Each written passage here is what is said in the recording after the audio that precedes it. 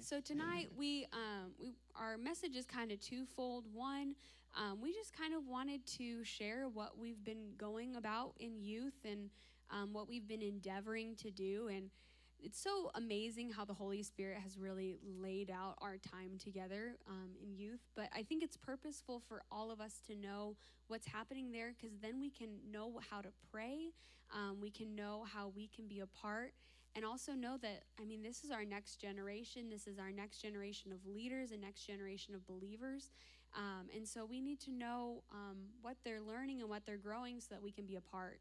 And it can be really encouraging to know that, your kids, how much they're actually learning, because they might not be open to talking about it all the time, but they're learning a lot. So like McKenna, she graduated out. She's at college now, but she had an entire notebook that was dedicated to all of the lessons that we were going through in youth.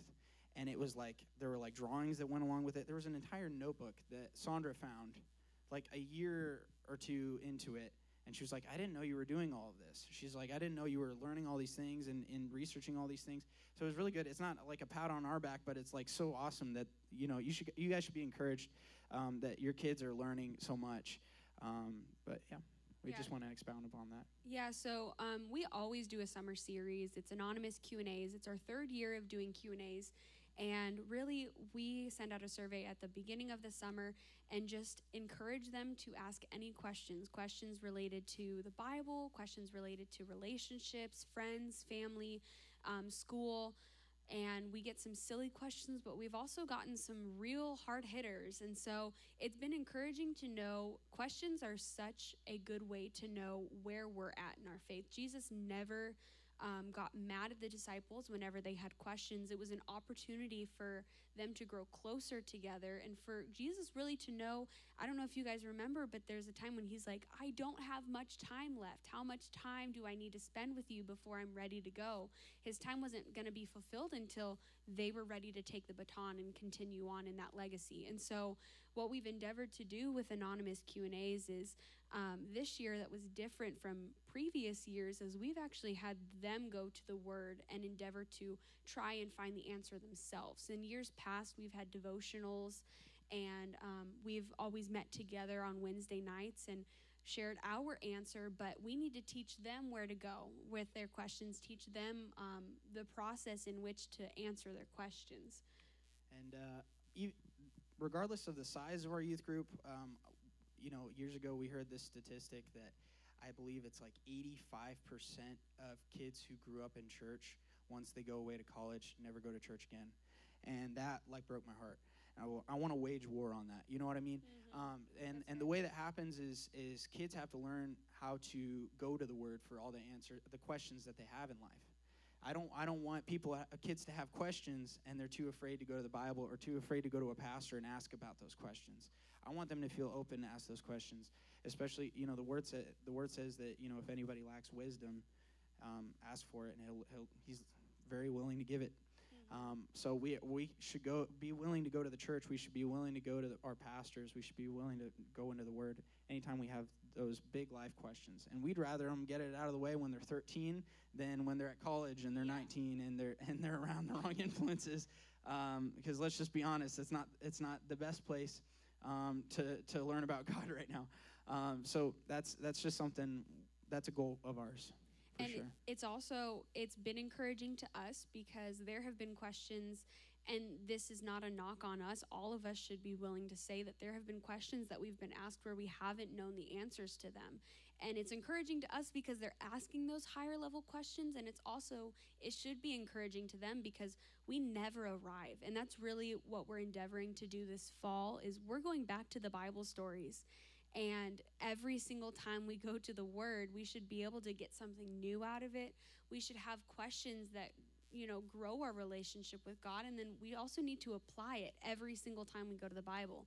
And so there have been questions where we've been like, give me a minute. I want to study on that. I want to find what the Word has to say, and then we can talk about it together. But you do your part, I'll do mine, and then we'll meet back up. I'd rather give an informed answer than a prideful answer. Just try to pull something from the back pocket. Like I should already know the answer to it. I've been to Bible college. I've been a pastor's kid my whole life. I better, I better have the answer already. No, we're willing to admit that we're not going to know everything, and we're gonna go and find the answers for these kids. We're gonna try to find our best answers for these kids, and we want to encourage them on how to actually read the Bible, look for the answers. It's easier now than ever. I mean, you can go to YouVersion on a stinking app and literally put in, like, what am I going through right now? Type in that sentence, what am I going through right now? And it's going to tell you. The verses will be there. Back, not even that long ago, 15 years ago, we actually had to scroll through the Bible, hope we found the answer, had to lean on the Holy Spirit to lead us to the right spot that would answer the questions that we're having right now. Now you can just look it up, it's just wild. So it's easier now than ever for that, but anyway. So one question, we thought we would just share one question that we had seen as just kind of, some of the questions last couple of years were like, why did God make Satan if he knew that he was going to fall eventually? And then we had to talk about the sovereignty of God and how there's free will and all these things. And this year we've had it's so cool because if you notice, people know that we're in the last days. People know that we're drawing to a close. And so we had a lot of questions about the rapture, about the second coming of Jesus, and what our part is and what their part is, and things that we can do. But one question we had was, when the rapture happens, the people who get saved after Jesus takes us up, if you believe that we're pre-trib, what happens to the people who get saved? Are they going to have to endure through that time, or are they going to get zapped up to heaven? And so we asked them to go to the Word, and that's, there's a lot that you can unpack there. And so it was really encouraging. We had a really good discussion about tribulation saints and how it's important for us to know, and Hunter gave a really good example with the roofing, but it's important for us to know our part even if we're not going to be there. Amen. And so we don't need to worry and we don't need to fret about what happens during those 7 years, but we do need to be informed because our part is to know. And so do you want to share that? I want to expound upon that? Yeah. Okay. So I'm a roofing contractor. And so I just use the example of, my job is technically I'm a salesman. Let's just be honest. I've been on the roofs when the construction was going on. I've watched the guys do the work. I've carried shingles up onto the roof myself before, but now the position I'm in is I never see the builds anymore. It's kind of weird for me because I used to load up my truck. I was kind of out there. I liked being a little bit more hands-on. But now my position is that I need to instruct people on what is getting ready to happen. I know what's going to happen. I know that the job is going to get done. I know that roofers are going to come out. There's going to be some shingles delivered to their house. But for my purposes, I just need to instruct the people and tell the people what's going to happen. Sorry. But I'm not going to be at the job. I'm not going to be at the roof anymore when that's going on. So I just need to let people know what's going to happen. I don't necessarily need to be there, and I don't need to worry about what happens when I'm there, because there's going to be somebody. The Bible talks about it. There's going to be people that are there that are after tribulation. Anyway. So really what we're endeavoring to do with youth is something that doesn't stop with youth, and that's really what we wanted to continue on tonight, because you guys can know what we're doing in youth, but you guys probably most likely are not going to sit in on a service. But knowing how to study the Word, how to go to the Word with our questions is a lifelong pursuit that we never should get tired of. And it's something that, when people have told me before that they don't like reading the Word, or they don't know where to start, or they don't know how to understand things about the Word, that's okay. We just have to go to the right place, and we have to know how to do it. And so... and you're kind of getting the angel on one shoulder, devil on the other. I'm not calling myself a devil, but I am saying that my wife is somebody who has always liked reading the Bible and has always liked reading in general. She reads 3 books a week. Nerd. And I'm like, I don't get it. Even if I love a book, I'm not going to want to read it. I'm kind of like a slow burn kind of guy with a book. And she's always loved that. So I'm somebody who has kind of had to force feed, a a little bit more. But as I've done it, especially with the Bible, and I've heard people say like, well, if my life was just about, like, if I didn't have any other responsibilities, if I didn't have anything else going on, man, I'd be all up in it. I'd be reading the Bible every single day. I'd be, we were at Bible college, and let me tell you what, I enjoy reading the Bible so much more now than when I was at Bible college. My life was revolved around reading the Bible. And it's not that I just was a fleshly person back then. It's just that I've grown. And we grow in this, and that's, kind of going off of that. This is a quote by Charles Spurgeon. It says, "Visit many good books, but live in the Bible. All human books grow stale after time, but with the Word of God, the desire to study it increases. But with the Word of God, I wrote that over again. Because the more you know of it, the less you think you know." And that's kind of funny about every other book in the world. The more you know about something, the more you start to learn about science, the more you start to learn about mathematics, the more you start to learn about a subject, the more pride you start to place in it. But with the Word, if you're doing it right, you should realize how much less you actually know the more you read it. And that is so awesome. Charles Spurgeon, it's kind of contradictory from what he just said, because he said there's so many, there's a lot of good books, but live in the Bible. Charles Spurgeon has so many good quotes like that around reading the Bible. But anyway, so. We might have some, y'all might Overlap. actually have to flip in your Bibles. Crazy, we're going to go to the Word of God when we're talking about the Word of God, but we might not have it up on the screen, so we encourage you to do it in your physical Bible too. But Acts 20:32 is a really good example of this, and let me pull it up. Do we have it up? Yeah, it's right there. "So now, brethren, I commend you to God and to the word of his grace, which is able to build you up and give you an inheritance among all those who are sanctified." Perfect. So our first point for tonight is that the Bible is essential for discipleship. And,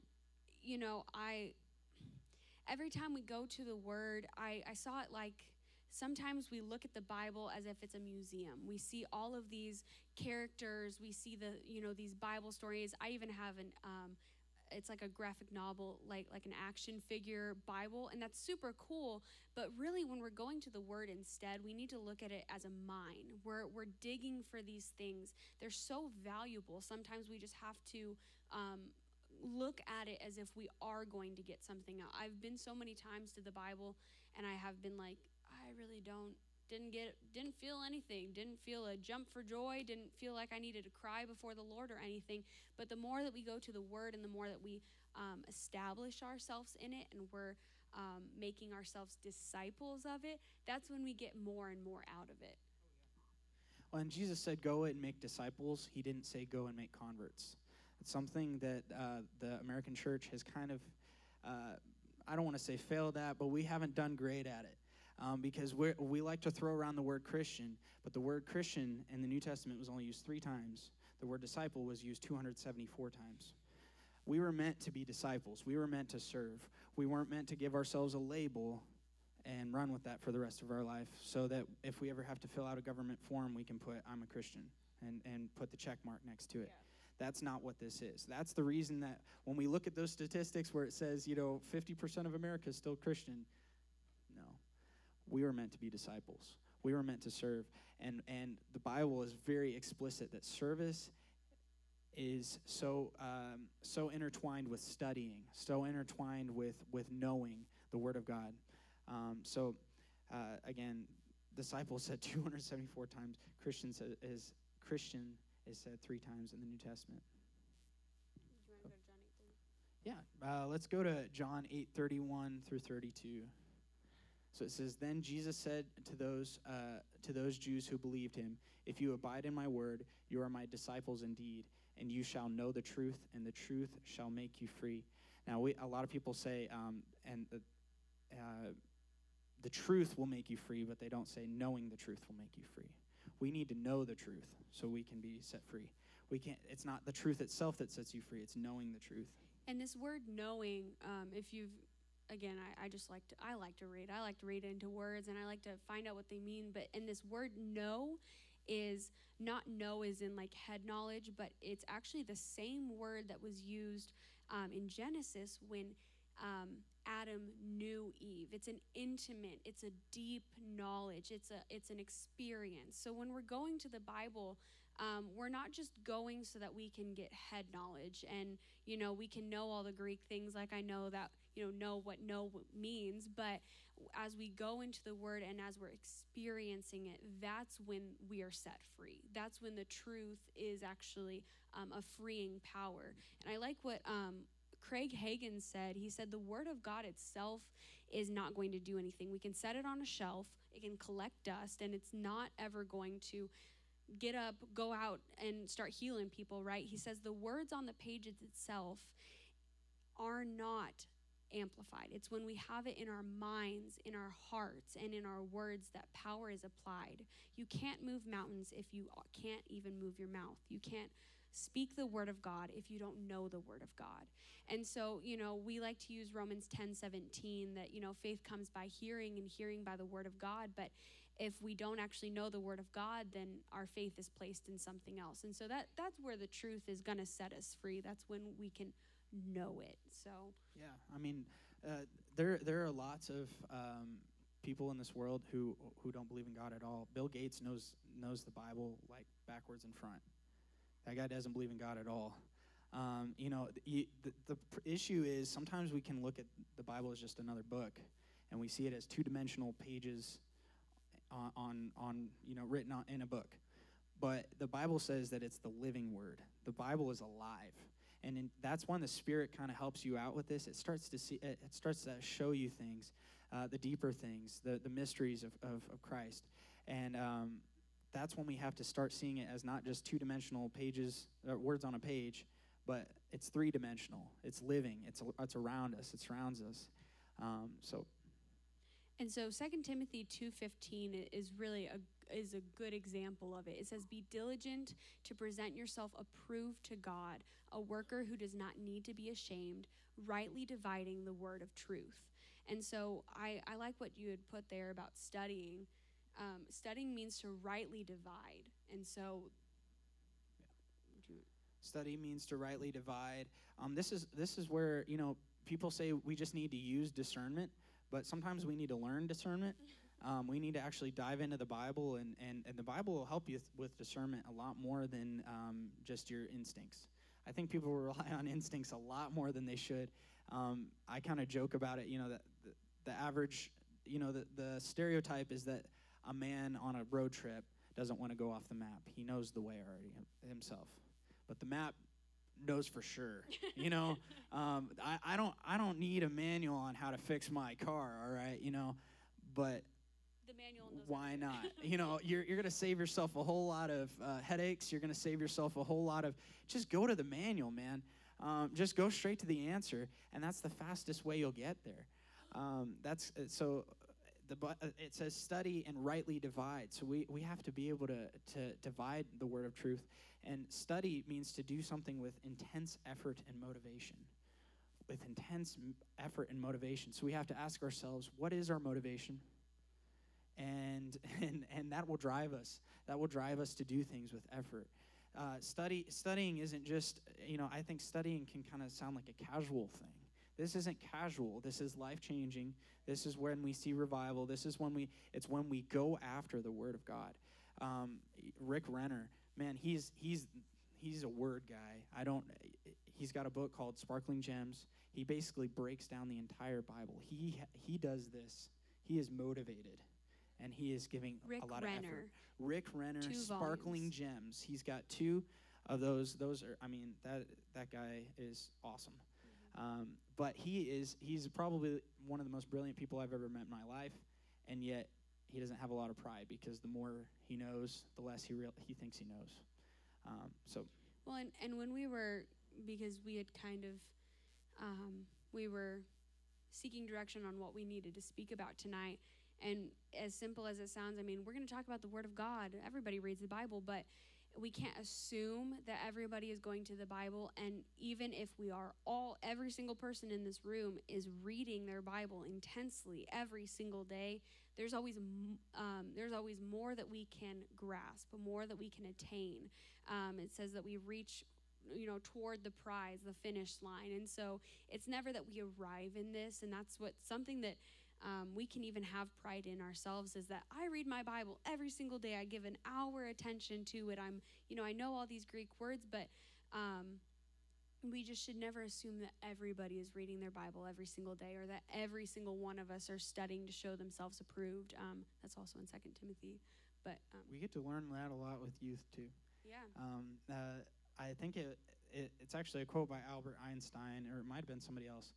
But I believe it was Albert Einstein who said, it takes a genius, and I'm paraphrasing, it takes a genius to make a complicated thing simple. It takes an idiot to make a simple thing complicated. Yeah. And we are geniuses at this point. No, I'm just kidding.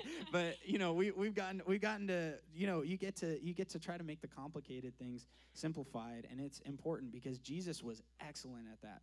That's why he spoke in parables. That's why he told stories. It just helps people understand. But yeah. So the more that we go to the Word, I like what Charles Spurgeon said. I'm going to paraphrase, but basically, a messed up Bible makes a non-messed up person. And so as we go to the Word, we're not only going to make ourselves disciples, but we're actually going to be nourished. And if we could go to Matthew 4:4, I've actually got a really good example, a really good allegory of this. He said, "But he answered and said, 'It is written, man shall not live by bread alone, but by every word that proceeds from the mouth of God.'" And I heard this story the other day, and how many of you guys know that, we are not made to live off of Doritos? Cool Ranch Doritos are awesome. This is kind of going to be like a youth example, but we could, for a short period of time, live off of Cool Ranch Doritos. And we might not be hungry for the meat. We might not be hungry for broccoli and for water. Like if you drink a whole bunch of Diet Dr. Pepper cream soda, you're probably not going to want a lot of water. Guess what? I never do want water. So you can be filling yourselves up with these other things and not really ever have a desire for the Word of God. You can be filling your time with Netflix. You can be filling your time even with really good things, and you might not have that desire. But when you only go to the meat, to the vegetables, to the fruit, and to water, you find yourselves being nourished. And there was actually this man, he was like 640 pounds or something, and he died of malnutrition because he wasn't getting the nutrients that he needed. He was getting the calories, he was physically putting things into his body, but he wasn't going to maintain. And so for a short period of time, of course, we can get by without the Word, but are we being nourished? Are we growing in these things? That's really our desire should not just be to survive, but to actually grow in these things. Yeah. And Paul said, I place the Word of God above food. Right? And that's kind of a simple thing. But like Rick Renner, another example with him, he literally will not eat food at all in the morning until he's read the Bible. And it's such a simple thing, but when you make those simple sacrifices, you start to value it in a different way. You start to see it the way that God has written it out. It's right there. Man shall not live by bread alone. And Paul said, I place his word above food. So it's those simple things, and I'm not even talking about necessarily fasting. I'm just saying, what's your priority in the day? We're supposed to give our first fruits. What is our first fruit? The first thing that we do in the morning. What is it? Is it do we go to the Word, or do we immediately grab a donut? What is our priority, and what is our subconscious priority? And John Bevere actually talks about it. He said. He's like, we're feeding ourselves on Sunday. He said, what if I had you eat one big meal on Sunday and you didn't eat anything the rest of the week, and you came back and ate a big meal on Sunday? Would you have the strength to fight anybody off? Would you have the strength to maintain a good mental health? Would you have the strength?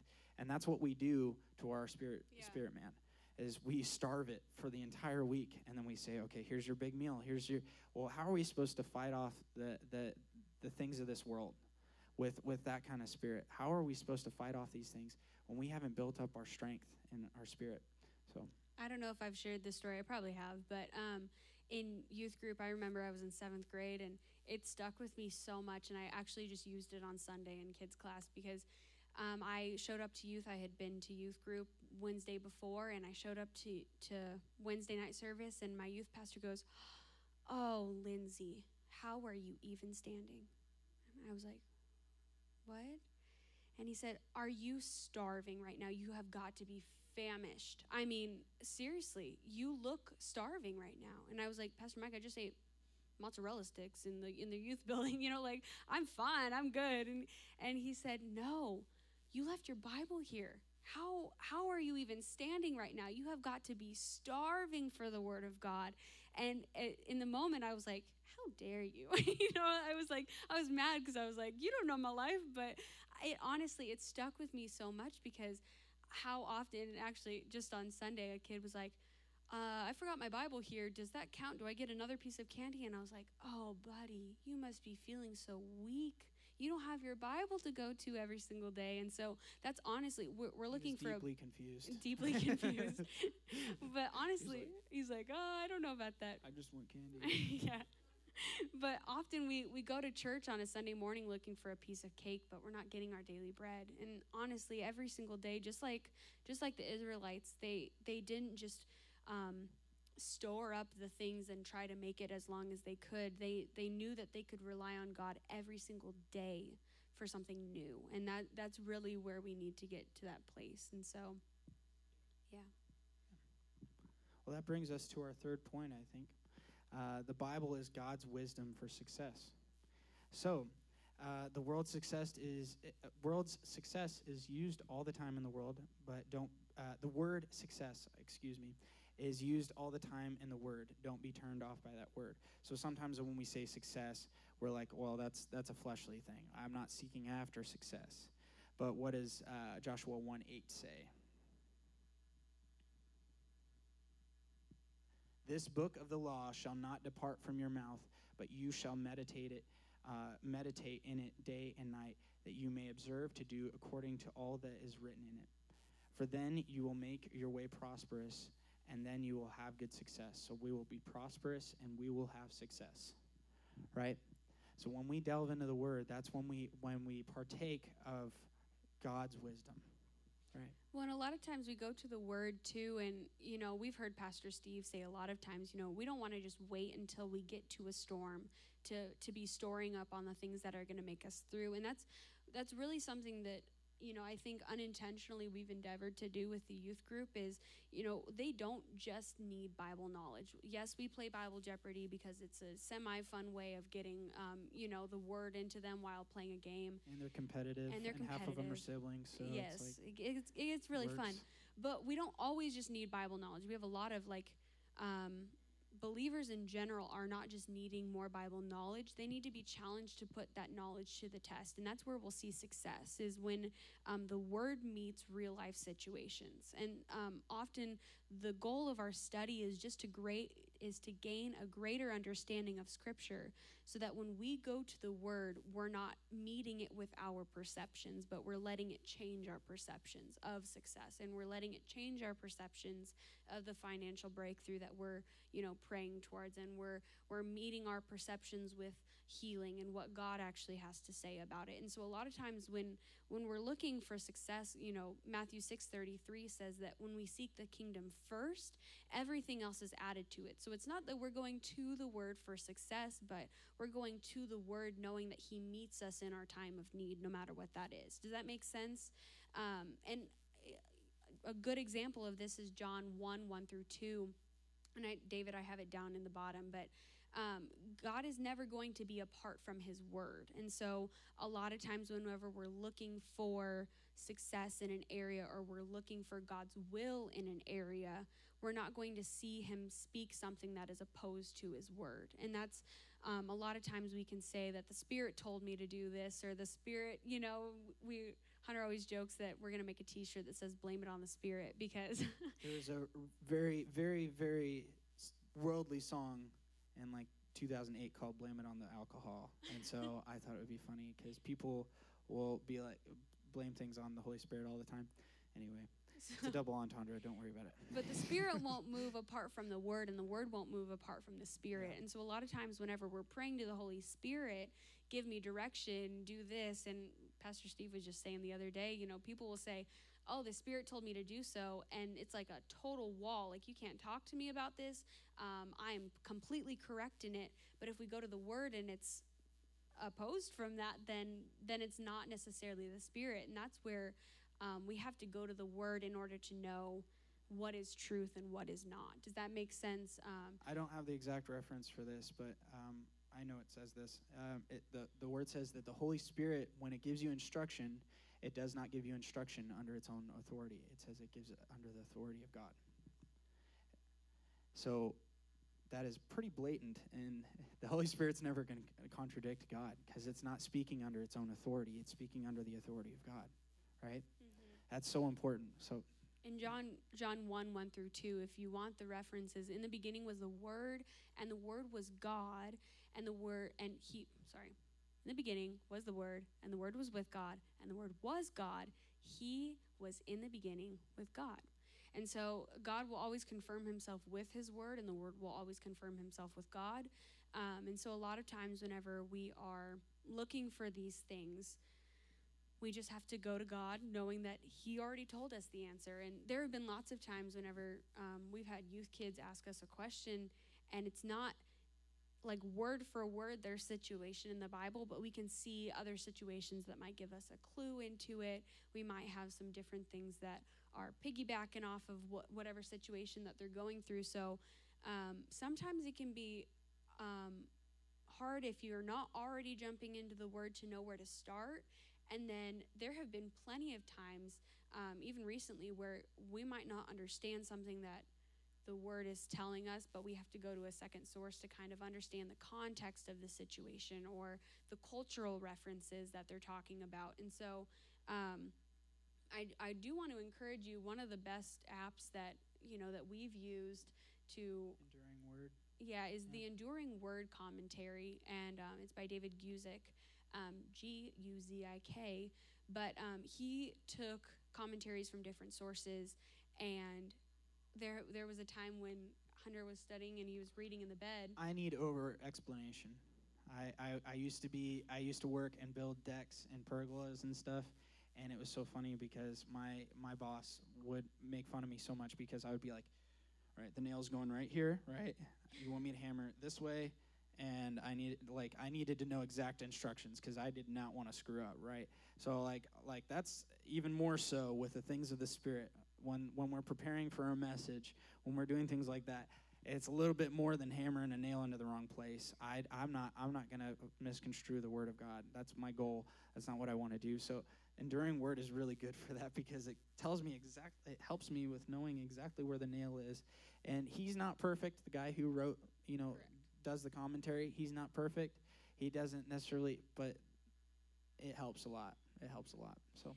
Well, and even tonight and any time that we speak in front of people, we encourage them not to take what we're saying just as Bible truth, but instead to go to the Word for themselves and make sure that it's confirmed. And so, there will be times, we've messed up before, and that's okay because we're human. But we don't throw around "Thus saith the Lord." Yeah, no, not too often. So, especially when we have to answer for the things that we say and for the things that we do. And so, knowing that people can mess up, but we make up and we never give up, right? And that's where the Enduring Word commentary has really helped. And I wanted to give some practical application because there have been so many times when somebody might not understand where to start or what something means. And there's a lot of references like the verily, verily. Yeah. Well, in the faith field and the Word of faith and we believe in the entire Bible. We believe in full gospel. It can sometimes get thrown around just as long as you're saying the right things, as long as you're confessing, as long as you're speaking out the right things. But I need to know. I need to I need the information. And we just say, well, just faith it. I'm not saying that's an actual phrase, but that's kind of what gets thrown at. Well, what's the answer? Well, you just gotta lean on God. You just gotta have faith for it. Well, faith comes from the Word. Faith comes by hearing, and hearing by the word of God, right? So we need to hear the word of God. We need to know the word of God, like Lindsey was saying, and that kind of knowing, not just an information knowing, but knowing God and knowing.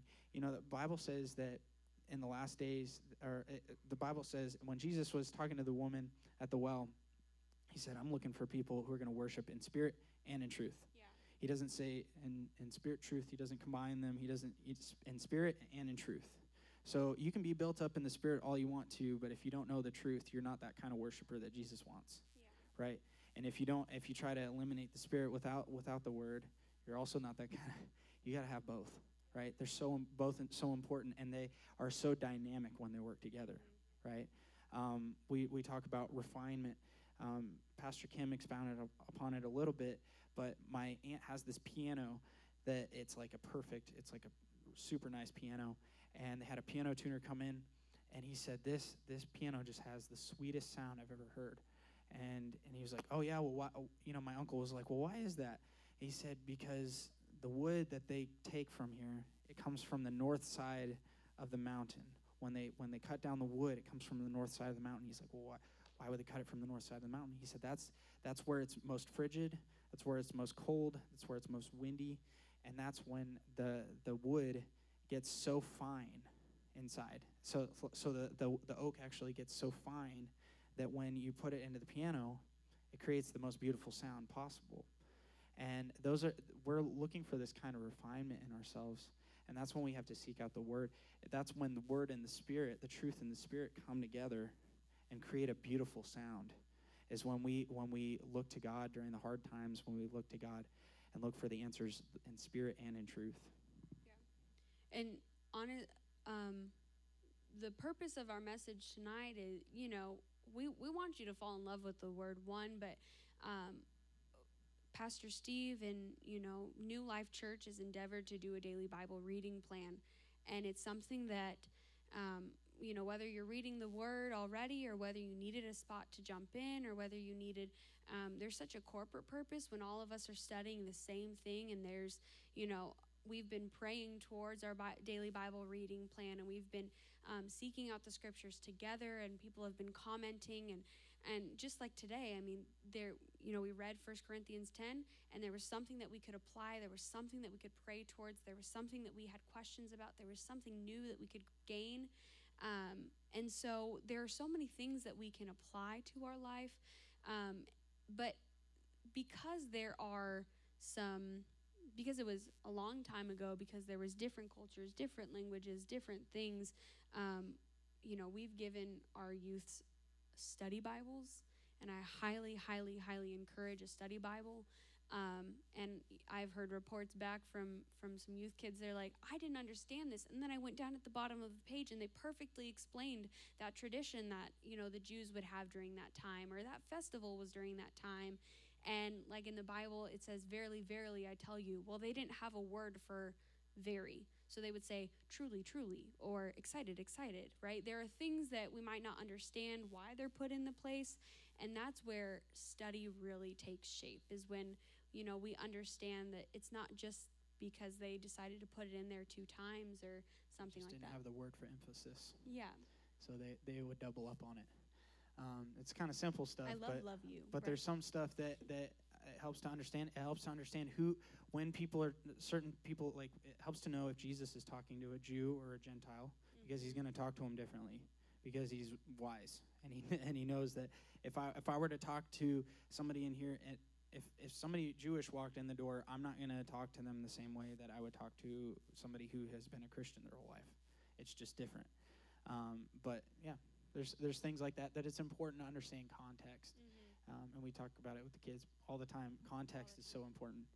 But yeah. I don't know that the video will work for tonight, but just to put it into perspective, we can become so acquainted with our Bible. We can collect Bibles. We can put them on a shelf. We can get them in all the different translations, have 14 readily available on our phone at all times, and just take it for granted. And so there's this beautiful video. If you want the link for it, I would love to send it to you. But it's this Indonesian tribe getting Bibles for their very first time. and they're talking about how, they had applied the word that they had been told through words and through stories and through these different avenues, but they were weeping, they're jumping, they're shouting. It's a kissing cry. the Bibles. It's amazing. They're chanting, they're lifting them up and parading them through their trails, because the word was the most foundational thing that they could have in their hands. They didn't have clean clothes, they don't have shoes on their feet, but they had a Bible, and that was the most important thing. And it's because they see it as literally, quite literally, the words of God. They don't see it as a physical thing. They don't see it as, they're not glorifying and kissing a physical idol. They're seeing it as the words of God, and they say this is the answer to everything that we've been asking for. They said this is the answer to all of life's questions. It's here, and we have it now. I had a couple more points, but if you, so just kind of in summary here, and really just closing, a lot of people are seeking out, like, when's this last revival? When will we see a revival? But it's important to know what revival is. And revival is an improvement in the condition or strength of something. We renew our strength. We look to strength in the Word of God. If you want revival, it's in the Word of God. We've been seeing a lot of awesome, moves of the Spirit and things like that on Sunday mornings. It's so great. But it's a result of people diving into the Word of God. It's a result of people and our pastors taking time to delve into the Word of God. This isn't a religious thing. This is getting to know our Creator.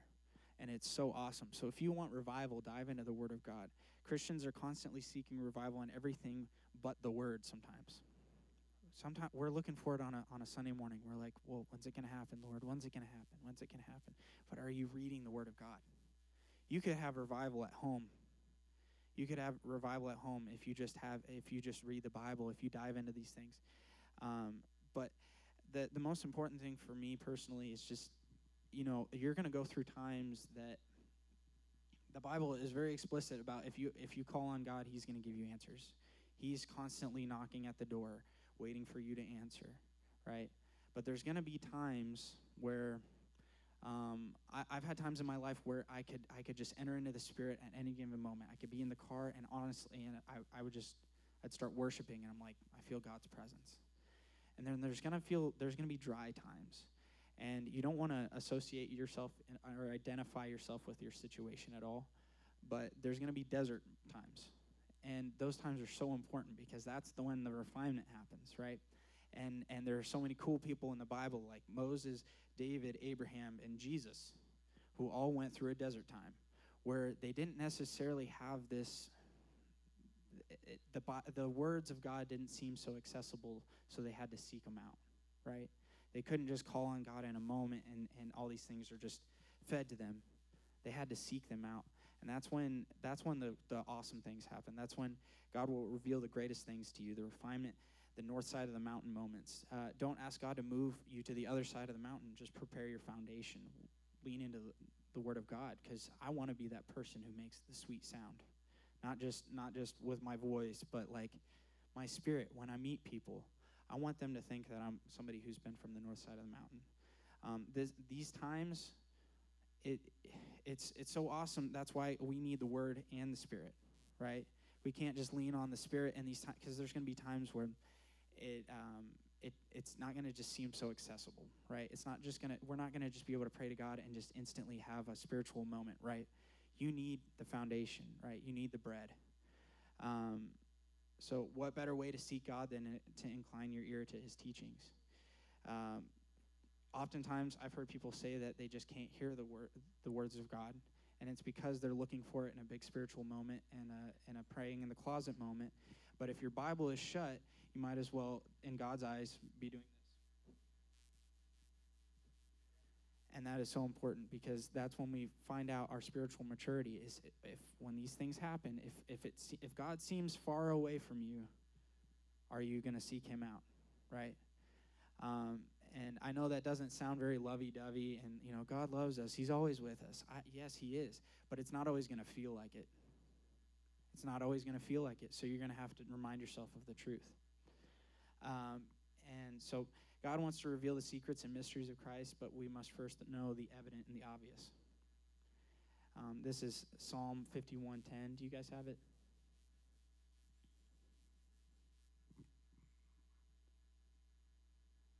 If not, I can just read it out. If one turns away his ear from hearing God's law, even his prayer is an abomination. If you find yourself treasuring sin and avoiding God's word, repent, and then ask him to create in you a clean heart and a right spirit. Our prayer is an abomination. Man, that hits hard, right? That hits hard. People think that just because you're praying to God, it's effective.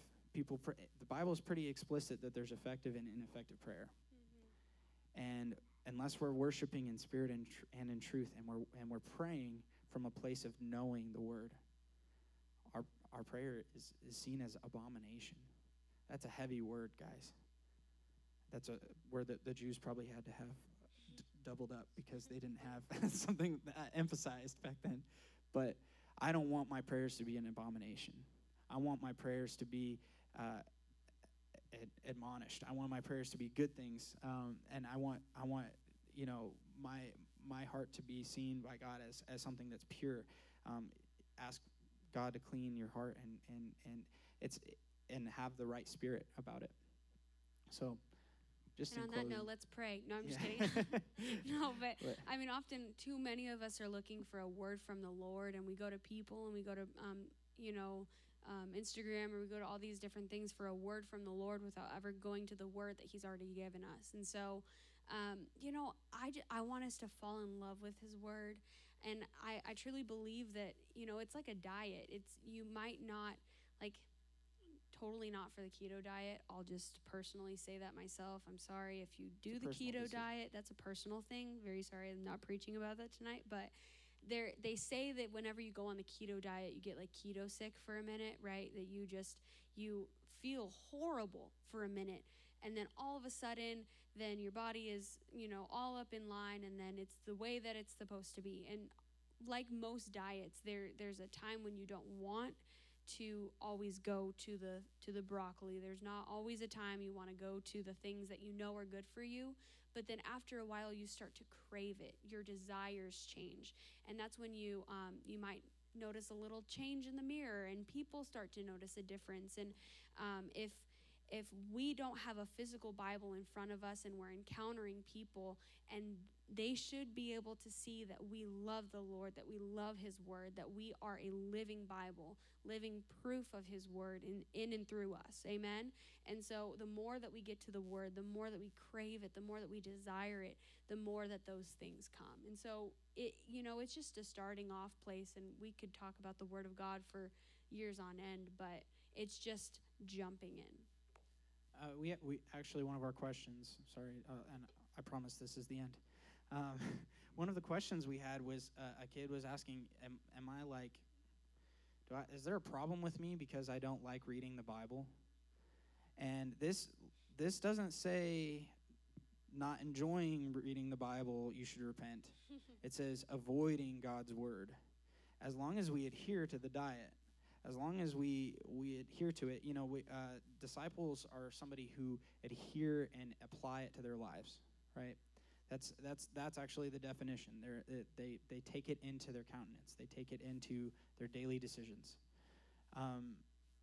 That's important. That's how we know.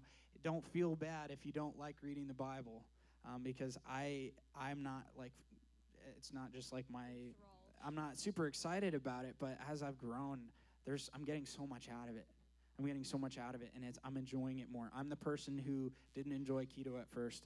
Lindsey loved keto at first. She never had a problem getting on keto, and I think she's kind of the exception to the rule, maybe, which is what I love about you, because you're a lot more studious than I am. But yeah, this is just so important. I know it's something that our pastors that it's big on their heart right now.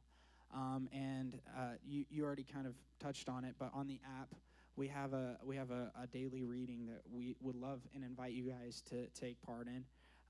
We like to be able to all be a part of it, just so we can bounce off of each other. We can ask questions, and it's super important for us. But